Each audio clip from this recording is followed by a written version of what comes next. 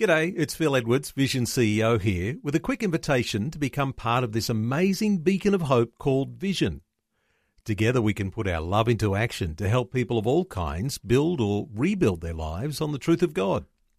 Please consider the part you can play during our upcoming Visionathon appeal, remembering that it's your support that makes Vision possible, including this podcast.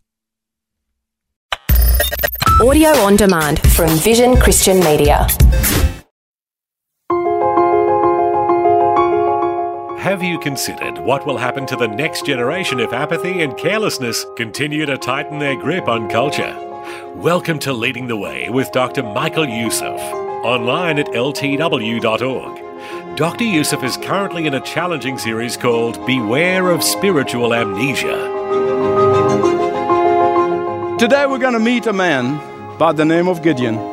And the reason Gideon is such a likable character, because really all of us see ourselves in Gideon. This man exhibited doubts which hindered his faith many times. And yet, he is mentioned in Hebrews chapter 11, which we call the Faith Hall of Fame. By faith Moses, by faith Abraham, by faith Gideon. As Dr. Youssef mentioned, we'll look at the life of Gideon, his real-life faith and failure as an example to help you experience God's guidance and discernment in the life decisions of 2020 and beyond. Listen with me as Dr. Youssef begins a very challenging Leading the Way. I've learned through the years a few things about discerning the will of God, and particularly when we were going through the big ones, and we had a bunch of big ones in our lives. And let me share with you just a few things that I trust will help you as they help me. When I am seeking to discern the mind of God, the first thing I ensure to do is to be under the lordship of the Lord Jesus Christ completely, that every area of my life comes under His lordship. And the second thing I do is I try to put my desire in the neutral. I don't want to fall in love with this or fall in love with that thing or wanting this and God, I want this and I want this. I put myself in neutral so the Holy Spirit can work His will in me. And the third thing is that I expect God to speak to me through His Word. I expect the Lord to speak to me through open and shut doors, through a godly praying friend, to speak to me through the circumstances. And the fourth thing is test the spirits.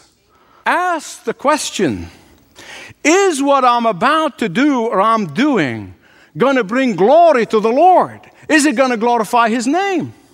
Is what I'm about to do or I'm doing is consistent with the Word of God, or is it contrary to the Word of God? And then the fifth thing that I would urge people to do is wait upon the Lord. Wait for His timing. Read the Scripture. Who is the one who always hurrying people to do things? The devil. Who's always saying wait, wait, wait? The Lord. It's in His Word. It took me 2 years from the time I began to feel the absolute burden inside of me about birthing this church, the Church of the Apostles, to the time we actually had our first service. 2 years. And let me tell you something. Anybody will tell you waiting is easy. It is not. Waiting is never easy. Waiting for God's timing is not easy. But I can tell you this, it will grow you up like nothing else. And today we're going to meet a man by the name of Gideon. And the reason Gideon is such a likable character, because really all of us see ourselves in Gideon. This man exhibited doubts which hindered his faith many times. And yet, he is mentioned in Hebrews chapter 11, which we call the Faith Hall of Fame. By faith Moses, by faith Abraham, by faith Gideon. This man who was full of doubts is mentioned in Hebrews 11 by faith Gideon. And that gives me hope. In fact, before I point my finger at criticizing Gideon, I look in the mirror and there I see the endemic of my fallen nature. And here is what all of us must learn. Before God can use Gideon to deliver His people from the menace of the Midianites, God had to deliver him from his faithlessness. God had to empower him to overcome doubts. God had to release him from his own feeling of inadequacy. In many ways, this chapter 6 of the book of Judges is basically asking 4 questions. It doesn't do it, but if you read it carefully, all the 4 questions are being answered. The first question is this: does God abandon us? Verses 1 to 13. Secondly, can I trust the will of God for my life? And the answer in 14 to 24. Thirdly, will God watch over me after I obey his will and when the heat of the battle start coming on?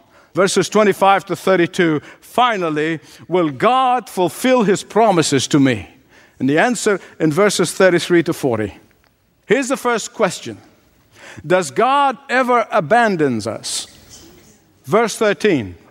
When the Lord comes, this, by the way, is what we call theophany. That is the Lord Jesus Christ appearing prior to the incarnation. He is, when you say the angel of the Lord, this is the Lord Jesus Christ. And he comes to Gideon, and when he calls him to become a deliverer, you know what he says? He said, oh, why bother? That's my words, not his. God has already abandoned us. He's forsaken us. How many times the mercy of God and the grace of God and the hand of God and the provision of God, how many times we've seen it again and again and again, over and over and over. And yet the moment we experience that chastising of the Lord for our sin, the first thing we do is, where is God? Where is God? Where has he forsaken me? Hear me right, please. God's discipline for sin is the clearest indication that he hates sin but loves us. Jesus said, those whom the Father has given me, I will lose none. Not one will perish from my hand. So you are in the protective hand of God if you belong to Jesus. And because you are in the protective hand of God, he chastises you. He chastises me when we forsake him, when we run after other little gods. But he never forsake us. God was teaching Gideon that obedience to the Lord builds character. Disobedience destroys character. Israel was being chastised by God by using the Midianites. Those Midianites would swarm down like locusts, especially just as they were at the time of the harvest. When they're ready to get the crop, they come in and they burn it and they steal it and they take the livestock, everything in sight. And the crops and the livestock represented Israel's future. Beloved, please listen to me.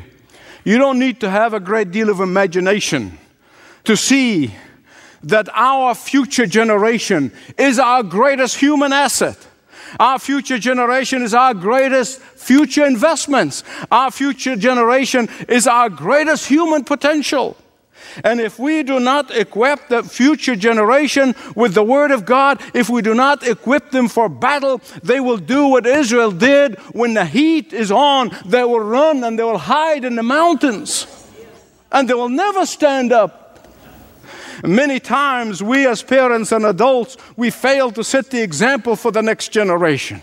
And that is why they are running and they are hiding from the Midianites of their time, instead of standing up and being counted. But if God is teaching us something here, beloved, listen to me. He is teaching us that God will never abandon us, that he longs for us to come back to him, that he longs for us to cry to him, that he longs for us to turn to him, that he longs for us to intercede on behalf of the future generation. Look at verse 10. While God charging his people with ingratitude to him for what he has done in the past, and yet in his mercy and in his grace, he was raising Gideon to deliver them. What a great God we have. Amen. Let me tell you a few things about Gideon. Gideon was a very insecure man. Nobody can accuse him of having self-esteem, healthy self-image. Nah.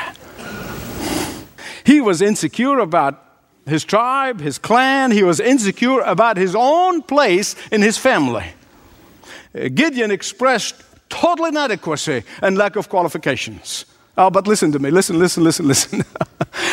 God specializes in these. He specializes in these situations.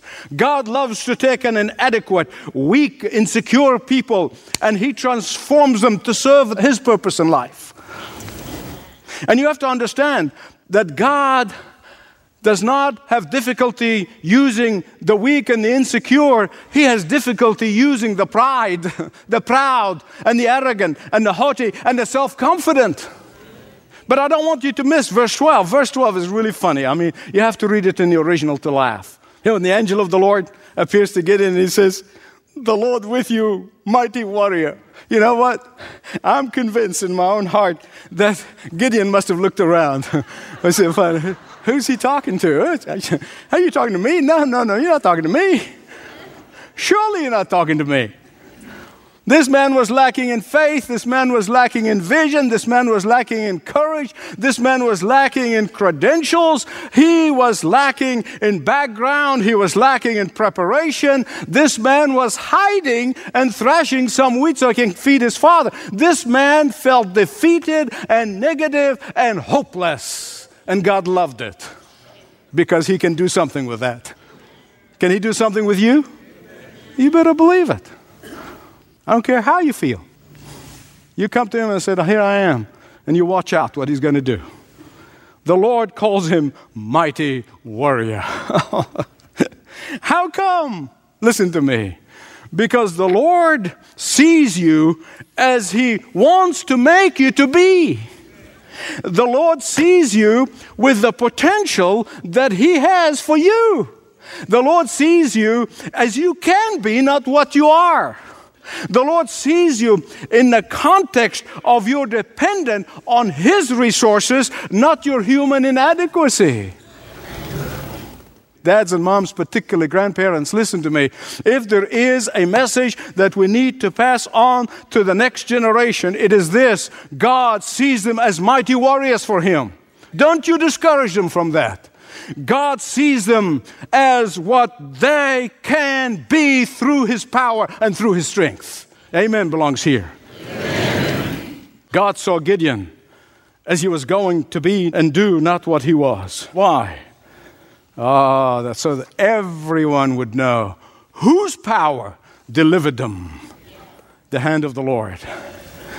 Listen to me. How many of us are busy limiting God? How many of us are so busy limiting God's future work in us because of our past? We're allowing the past to be like ball and chain that is holding us from doing great things for God. Does God ever abandon us? No. Secondly, can I trust in God's will for my life? Verses 14 to 24. The Lord said, "Go." Why? Because I just called you a mighty warrior? Because I hope that you're going to make it? No. He said, "Go because I'm sending you." I'm sending you. You see, beloved, God sends. When He sends, He equips. When He leads, He guides. When He promises, He fulfills. Look at verse 17. He said, "If you really, really, really want me to go, show me." But you know what? Listen carefully. You know what? God doesn't really get very upset or fall off His throne when you ask Him. He's never get offended when you ask Him for confirmation. He knows of what we're made. He is so gracious. He's patient. He's persevering with us. I remember at the time when I was crying to the Lord to discern His will before birthing this church. And I said, "Lord, just show me." And the Lord used the most unlikely people to show me. It's the most amazing thing. And I would say to the Lord, I never, ever, ever want to disobey you. When I said to you back in the 60s, I go, I didn't put conditions on my going. I serve you any way you want me to serve you, anywhere you want to take me. I don't want to disobey you, but I want to be sure that I am hearing your voice, not my own and not others. And God was never offended by that. He was not offended by Gideon. Even when Gideon had the kind of second time around, sort of like really pushing his luck, God was not upset at all. But please don't miss this point. Gideon was not asking for God's confirmation just for the fun of it or just out of pure doubt. He genuinely wanted to know, and I'll tell you why. It's in the text. He did not seek the confirmation of the Lord on the cheap. He sacrificed. With food so scarce, and the crop is being stolen, and the livestock is being slaughtered, he takes an offering. Huge sacrifice for him. Huge price that he was paying. And he places it on the altar. In fact, when he saw the fire, he was very terrified.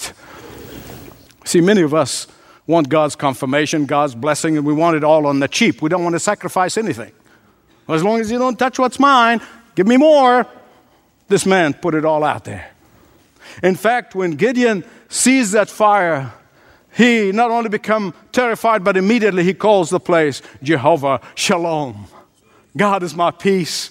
God is my total well-being. Hear me right on this one.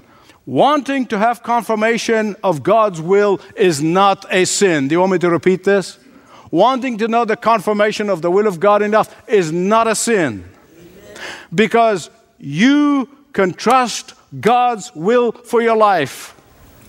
I know there's always joy, there's always peace, there's always contentment when you know you're obeying God, even if you go through suffering.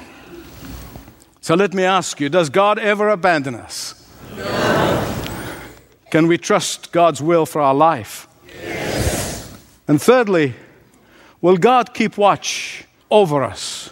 Once we obey Him and get into the battlefield and the battle heats up, can we trust Him never to leave us, that He'll be with us in the heat of the battle, watch over us in the heat of the battle? Remember, Gideon's family was Jewish. You see, the Jews never pushed Yahweh out completely. They just took Him out of the center place. They pushed Him to the periphery. Much as like so many people who call themselves Christians, and so many call Christian homes, Jesus is not at the center. He's at the periphery. Everything else is occupying their mind. Everything else occupying their time. Everything else occupying their pocketbook and their budget. But Jesus is out on the periphery. And that's how it was.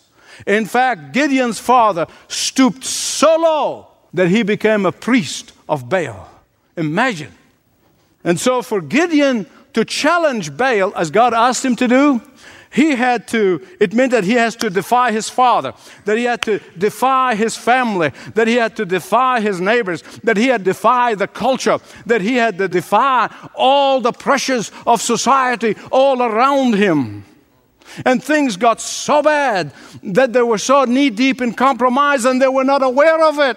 They did not even know it. They were knee-deep in apostasy, but they did not know it. They're oblivious to it. They have developed a mass amnesia as to the centrality and the importance of the centrality of Yahweh in their life. They forgot all about the hand of God that blessed them through the years. In other words, Gideon was to stand up and be counted. He was to swim against the current of culture, that he was to stand against the flood of society. And so the question was, will God keep watching over me in the heat of the battle? Will God be with me in the thick of the battle? Will God keep watch over me when I obey His will and begin to pay a price? Will God be with me in the den of lions? Would God be with me in the fiery furnace? Look how gracious God is. Look at the text. It's so incredible. God knew of Gideon's tendencies, so He basically got him to practice at home. Before he got out in society at large and tear down all he got him to practice at home. And beloved, listen to me. You can never be strong in your faith anywhere else if you're not strong in your faith at home. If you're not modeling Christ for your family at home, it is impossible for you to model Christ in your workplace. And as our society becomes increasingly hostile to biblical truth, listen, we've been saying it's coming, we've been seeing it coming, and it's here. Many of us are going to be tested. And I wonder, what will you do? What will I do? As far as I'm concerned, from this end of the pulpit where I stand, I can tell you for the records, let the chips fall where they may.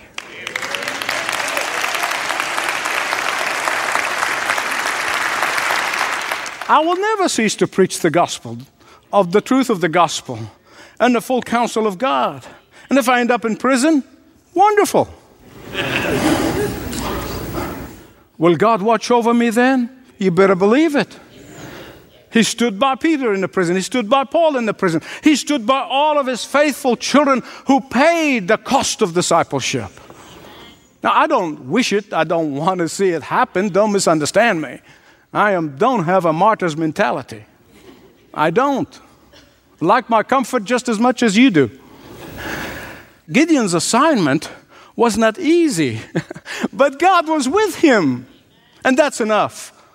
And when Gideon destroyed the altar of Baal in his father's house, the people were up in arms. They were mad. They were angry. They wanted to kill him. But God even used his compromising, backsliding, apostate father who sold out to Baal to defend him. Don't miss that.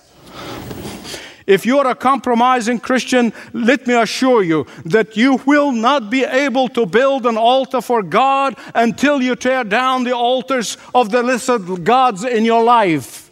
And only you know what they are. I know what they are. To me, God will not share His glory with another. Before Gideon can declare war on the Midianites, he had to declare war on Baal. And before you declare war in the Midianites, you have to declare war on the little Baals in your life. For the next door will not be open until you go through the first door. The door that He has already opened for you. Does God ever abandon us? Can we trust the will of God for our lives? Will God watch over us? Yes.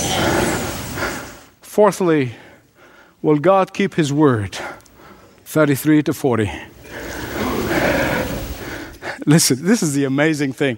God was not looking for the most courageous person. He was not looking for the most powerful warrior. He was not looking for the best strategist and the greatest thinker. He was looking for a man who was conscious of his own weakness. He was looking for a man who is dependent on God's power, not his own. He was looking for a person who is willing to grow in his faith in God, who's willing to take God at His word, and even though he may ask for it 3 times. God is always looking for boys and girls and men and women who are available to Him. Look at verse 34. Then the Spirit of the Lord came upon Gideon. Literally, you know, the word means the Spirit of the Lord was worn around him like a suit. It covered him all over. That's the literal word. Spirit of the Lord came all over him. Because God keeps His promises. He will give you favor even among the most unlikely people because God keeps His word. He will give you resources that you have never thought possible because God keeps His promises. He will guarantee your victory because He never goes back in His word. Beware of Spiritual Amnesia, a challenge and the title of Dr. Yusuf's current series. This and other messages by Dr. Yusuf are available at ltw.org. There you can stream, get podcast information, find out about the Leading the Way app, and how to use your smart speaker to hear Dr. Yusuf. Once again, ltw.org.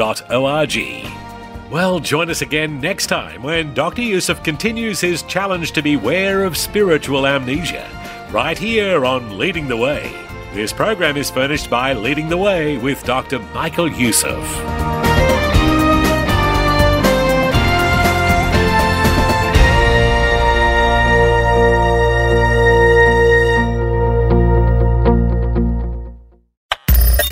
Thanks for taking time to listen to this audio on demand from Vision Christian Media. To find out more about us, go to vision.org.au.